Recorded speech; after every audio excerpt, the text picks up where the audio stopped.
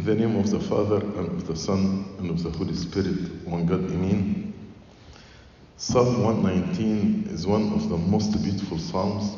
It is the longest psalm, and we pray it in the first watch of the midnight hour.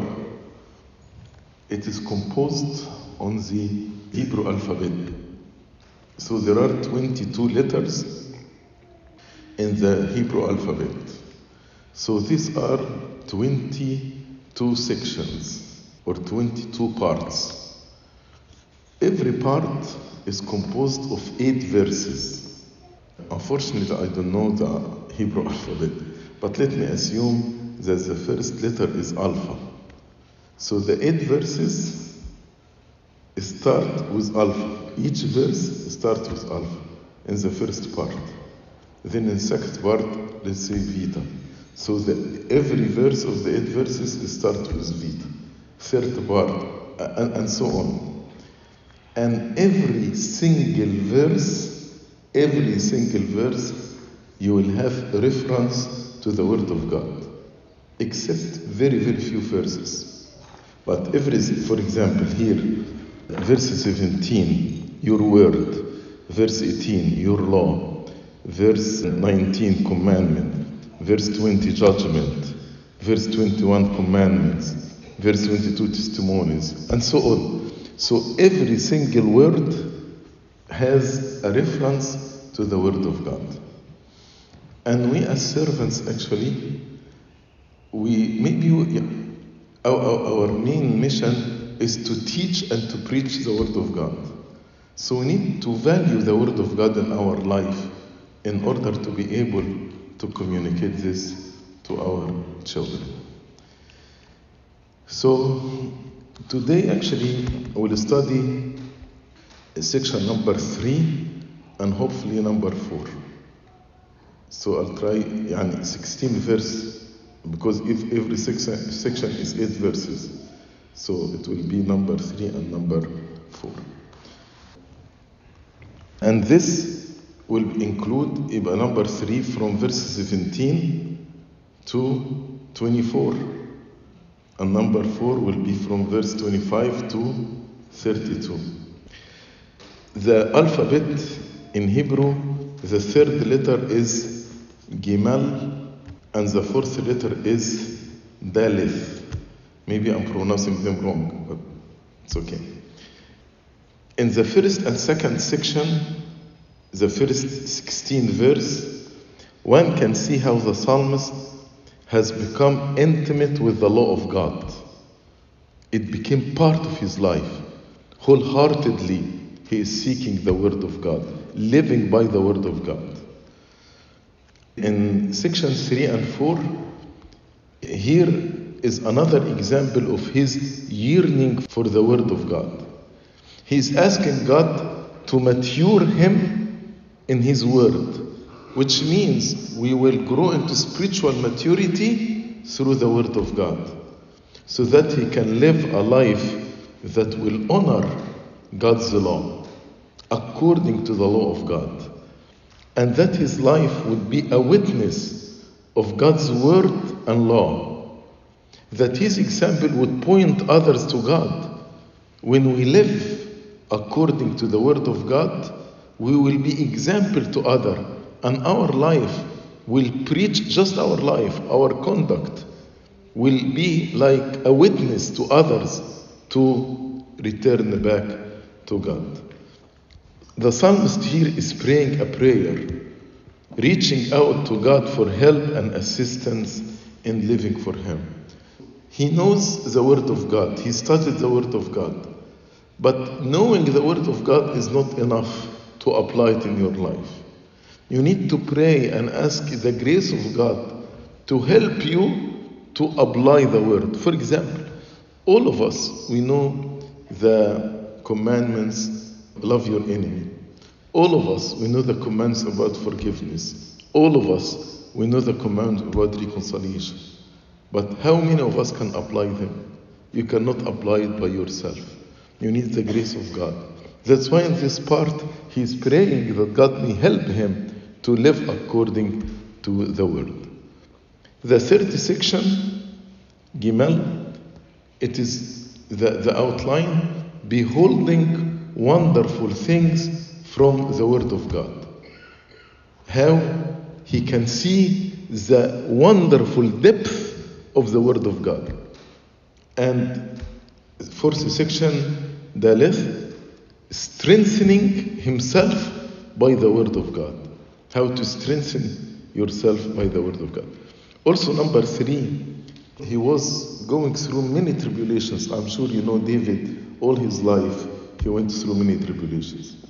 And how the Word of God was his help and comfort during this time. Verse 17, which is the first verse in section 3. Deal bountifully with your servant, that I may live and keep your word. So he was going through many tribulations. And many tribulation, he couldn't see himself living with these tribulations. Because many people wanted his life. Saul, his son Absalom, Achitophel.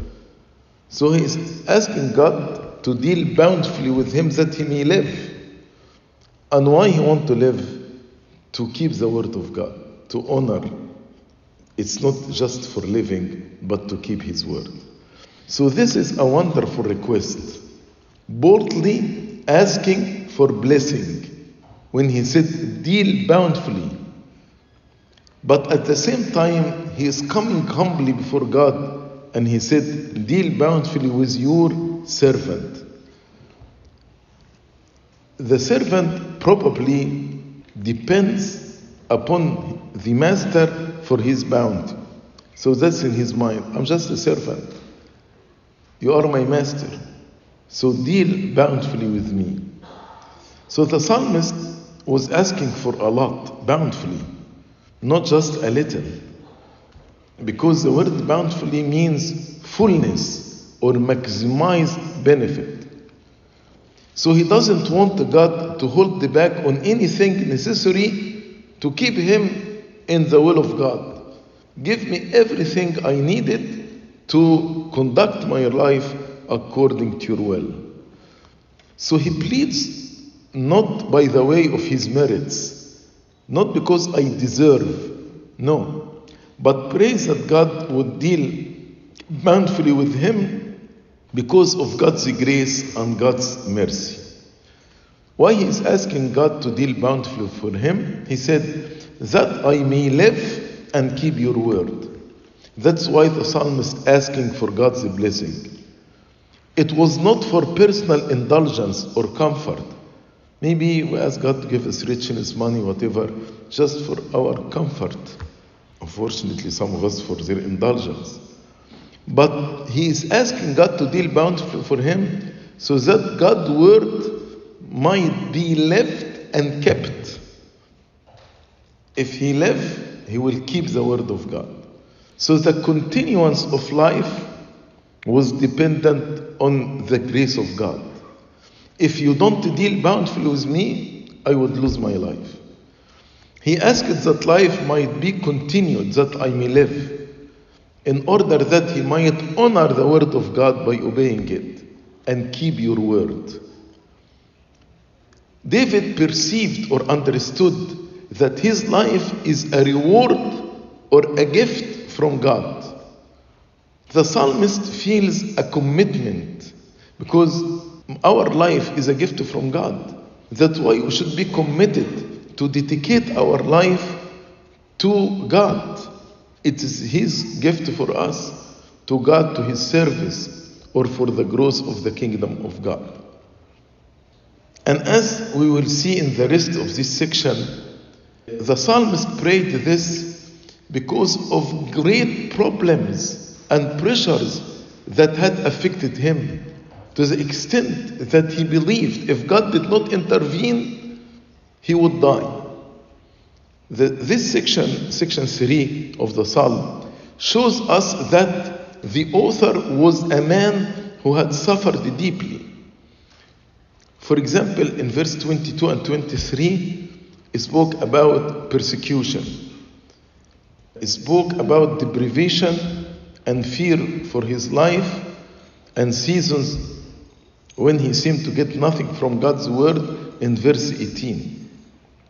He spoke about loneliness, rejection, sense of abandonment in verse 19 and 20. We will study them together. So in the midst of all these trials, he wanted to live. Not only surviving, but to live, deal bountifully. A better quality of life. Why? To honor God and to keep his word.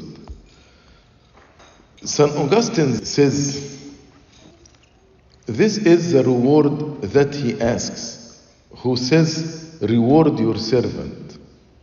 There are 4 modes of reward. What are the 4 modes of reward? He said, either you repay evil for evil. Evil not sin here, but like punishment. As God will reward the everlasting fire to the unrighteous. Second mode, good for good. As God will reward an everlasting kingdom to the righteous. Or you repay good for evil. That's the third mode. As God, by grace, justifies the ungodly. Or evil for good. So I repay the good with evil. Like Judas or the Jews, through their wickedness persecuted the Lord Jesus Christ. Of these 4 modes of reward, the first 2 belong to justice. Evil for evil, good for good. Whereby evil is rewarded for evil, good for good. The third belong to mercy of God, whereby good is rewarded for evil. The fourth, God doesn't know it. To repay good with evil, God doesn't do this. For to none does God reward evil for good. But that which I have placed third in order, which is to reward the evil with good, is actually in the first instance necessary. For God, He starts with us by rewarding our evil with good, based on His mercy. And St. Augustine says, for unless God rewarded good for evil, there would be none to whom He could reward good for good. Meaning, when we understand the mercies of God, so in return, we repent and we return back to Him, then God will reward good for good. But it starts by God rewarding good for evil. Our evil deeds, God by His mercy and grace rewarded by good. Verse 18, open my eyes that I may see wondrous things from your law. So the psalmist recognized that without God's enlightenment, he could not see what he could and should from the Word of God. You need God to open your eyes. And by the way, the verb open here is the same verb that's used in Balaam's story. When the Lord opened Balaam's eye to see the angel of the Lord who was standing in the road with his sword drawn when his donkey started to speak.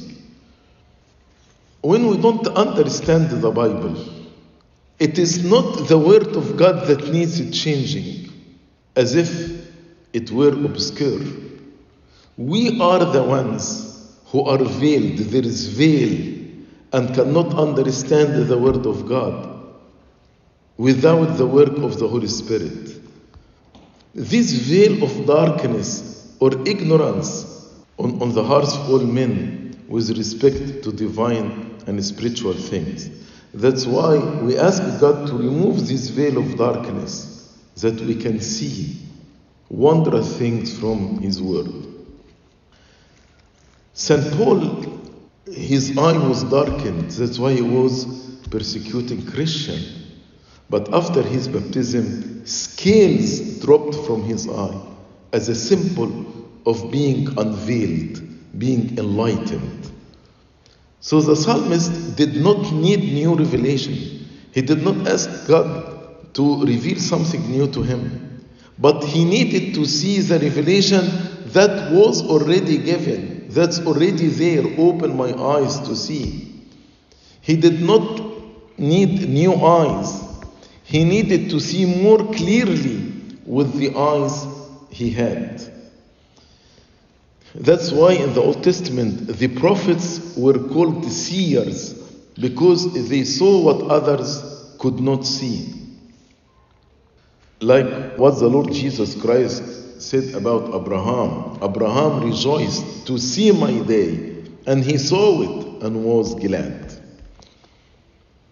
In the scripture, there are wondrous things, but they can only be seen when your eyes are opened by God. Things which are secret or hidden from the common view. The deep spiritual meaning of the Word of God. So David believed that there were such things in the law of God, very deep. He desired to see them. Like the Lord Jesus Christ rejoiced that God revealed His wisdom to the little babes. When he said, at that time Jesus answered and said, I thank you, Father, Lord of heaven and earth, that you have hidden these things from the wise and prudent and have revealed them to babes.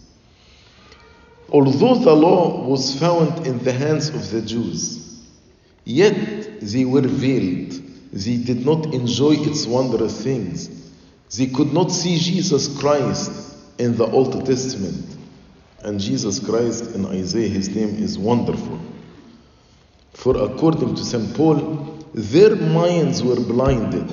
For until this day, the same veil that Moses put on his face remains unlifted in the reading of the Old Testament. Because the veil is taken away in Christ. When you believe in Christ and ask God to remove this veil. But we all, the believers, with unveiled face, beholding as in a mirror the glory of the Lord, are being transformed into the same image from glory to glory, just as by the Spirit of the Lord. So perhaps the psalmist is asking that God reveal wondrous things in the scripture concerning the Messiah, concerning Christ. Those profound mysteries of Christ and of God's grace. This means that prayer and the Bible study are linked together, very important. That's why every time we read the gospel in the church, it preceded by what? Litany for the gospel. Why? Because as David said, open my eyes. Before we read the gospel, we ask God to open our eyes. Verse 19. I'm a stranger in the earth. Do not hide your commandments from me. From verse 19, start to speak about the trials and why he's asking for the word of God, because of all the trials. The request in verse 19 is like the request in verse 18, but for different reason. In verse 18, he wants to know the wondrous things in the God's word and to keep the word of God. But in verse 19, he recognizes that earth is not his home.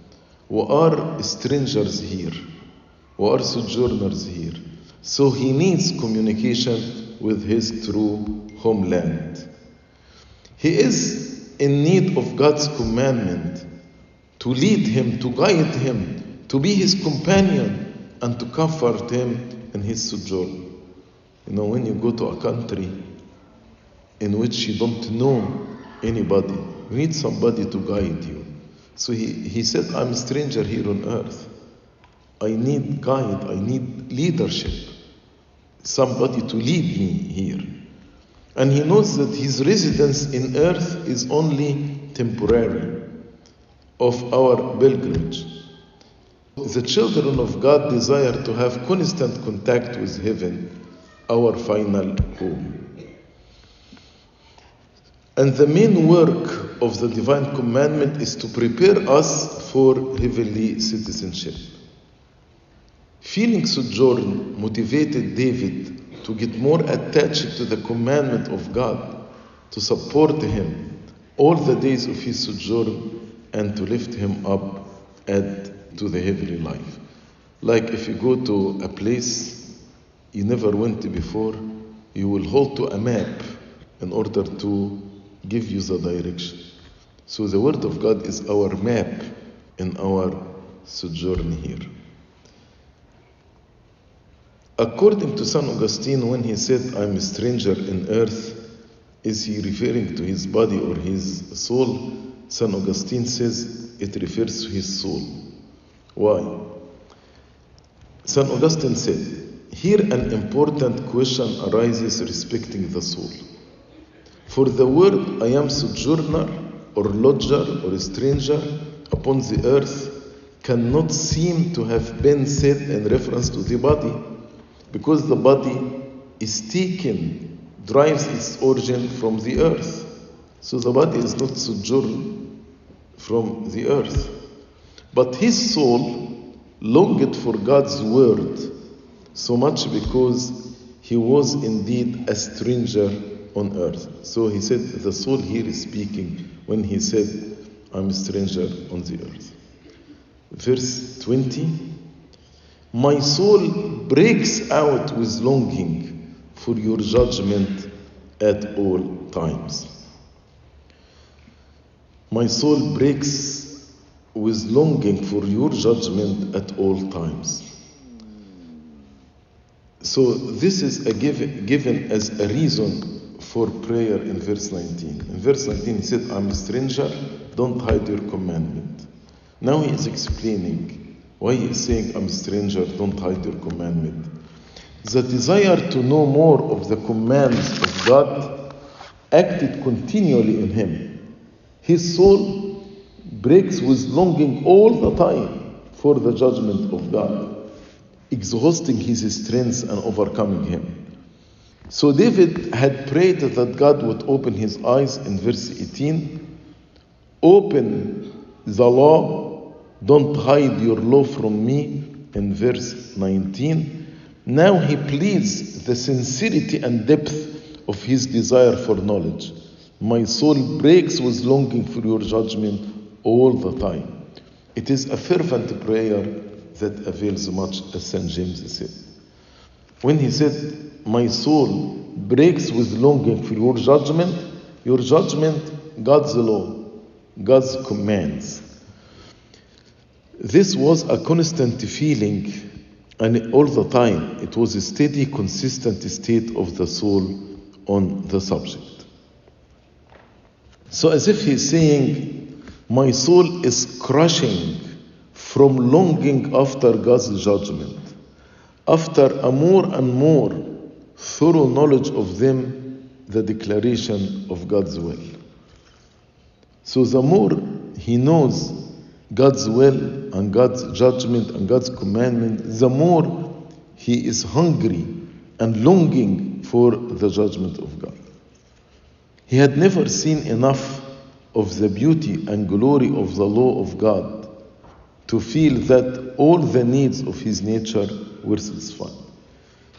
Like you eat a delicious meal and you need more and more and more from it. You will say, I never satisfied, I need more of it. He feels that he had not seen and felt enough to excite in him an eager, deep desire to be made fully acquainted with all that there is in the law of God. So he feels he needs more, and he wants to learn more in order to be satisfied with the beauty and glory of the Word of God. Then in verse 21, he said to God, you rebuke the proud, the cursed, who stray from your commandments.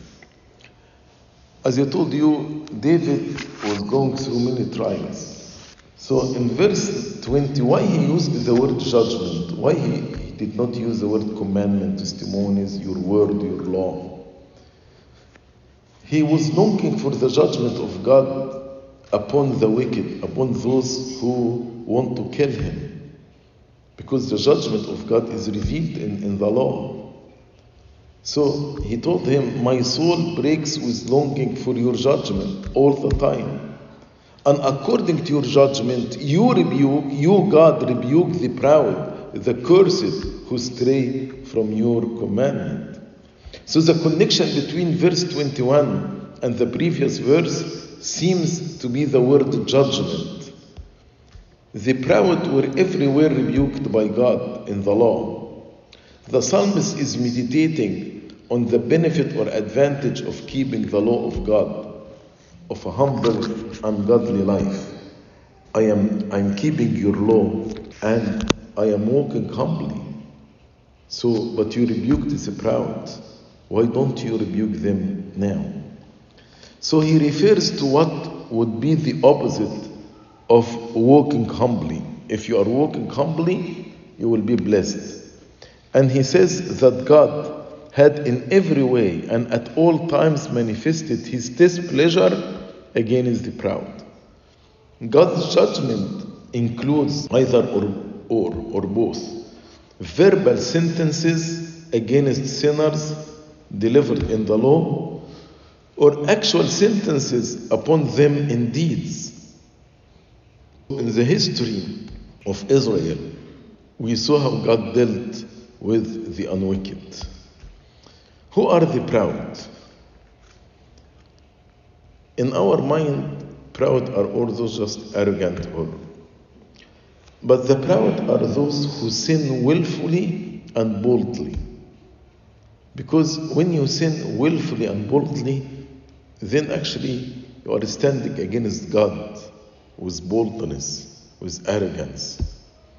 St. Augustine says, for it is one thing not to fulfill the commandments of God through infirmity or ignorance, another to err from them through pride.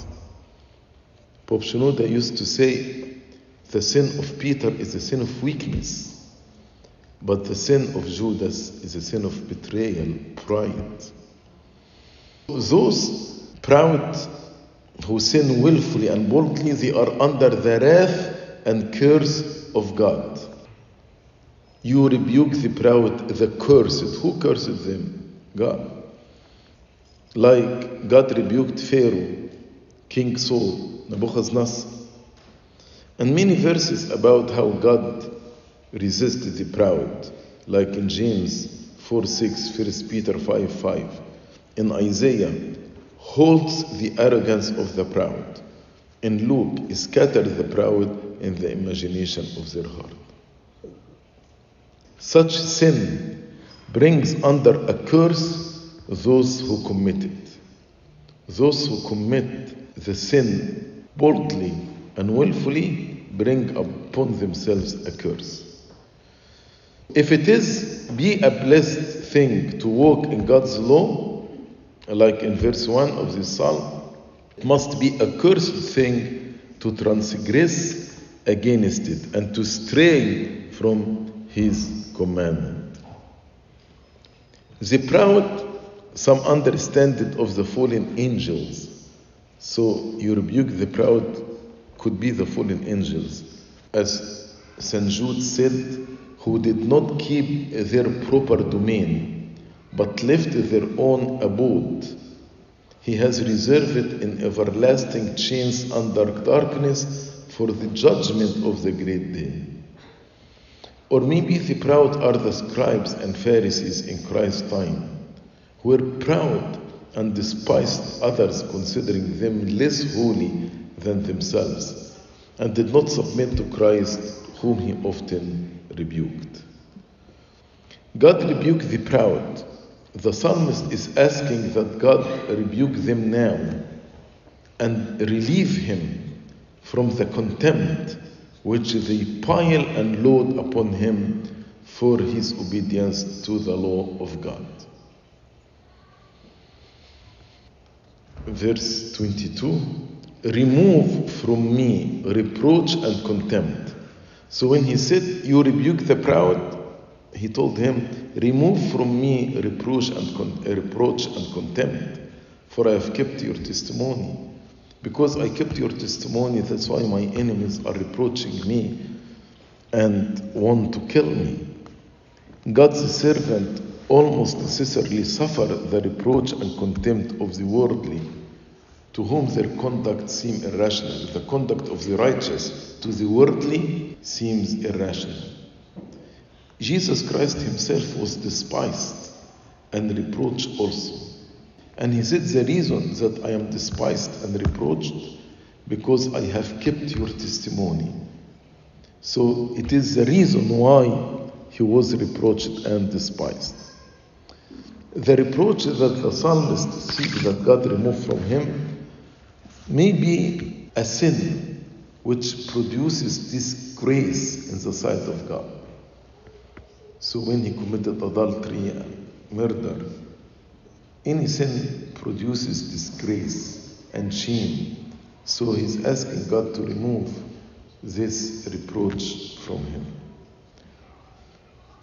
According to scholar Origen, sins deserve reproach and contempt. In Daniel chapter 12, verse 2, we read, and many of those who sleep in the dust of the earth shall awake, some to everlasting life, but some to shame and everlasting contempt. So sin actually brings upon us contempt and shame. Verse 23, princes also sit and speak against me. As I told you, he was speaking about all the difficulties he was going through. So he said, princes also sit and speak against me, but your servant meditates on your statutes. So the princes were sitting, making conspiracy against David. But David was sitting, doing what? Meditating on the word of God. So the psalmist recognizes that even princes sit and speak against him, but he would not turn from meditation on the word of God. This would have been applicable to David many times in his life. Like how many times Saul with his son Absalom and Ahithophel and Jonathan. Of course, Jonathan was favoring David, but they were speaking about David. What the princes did or said against him did not divert his mind or take off his thoughts from the word of God. He found comfort in the word of God. So none of these things moved him. Which a lesson to us. The best way to deal with insult and hurt is to pray about it. God will either remove it or remove its wound and its pain from your heart. And David here is a type of Christ, for they were the princes of this world, Herod, Pilate, that scorned and crucified the Lord of glory. Verse 24, which is the last verse in section 3, your testimonies also are my delight and my counselors. So verse 24 is an explanation of the words from verse 23.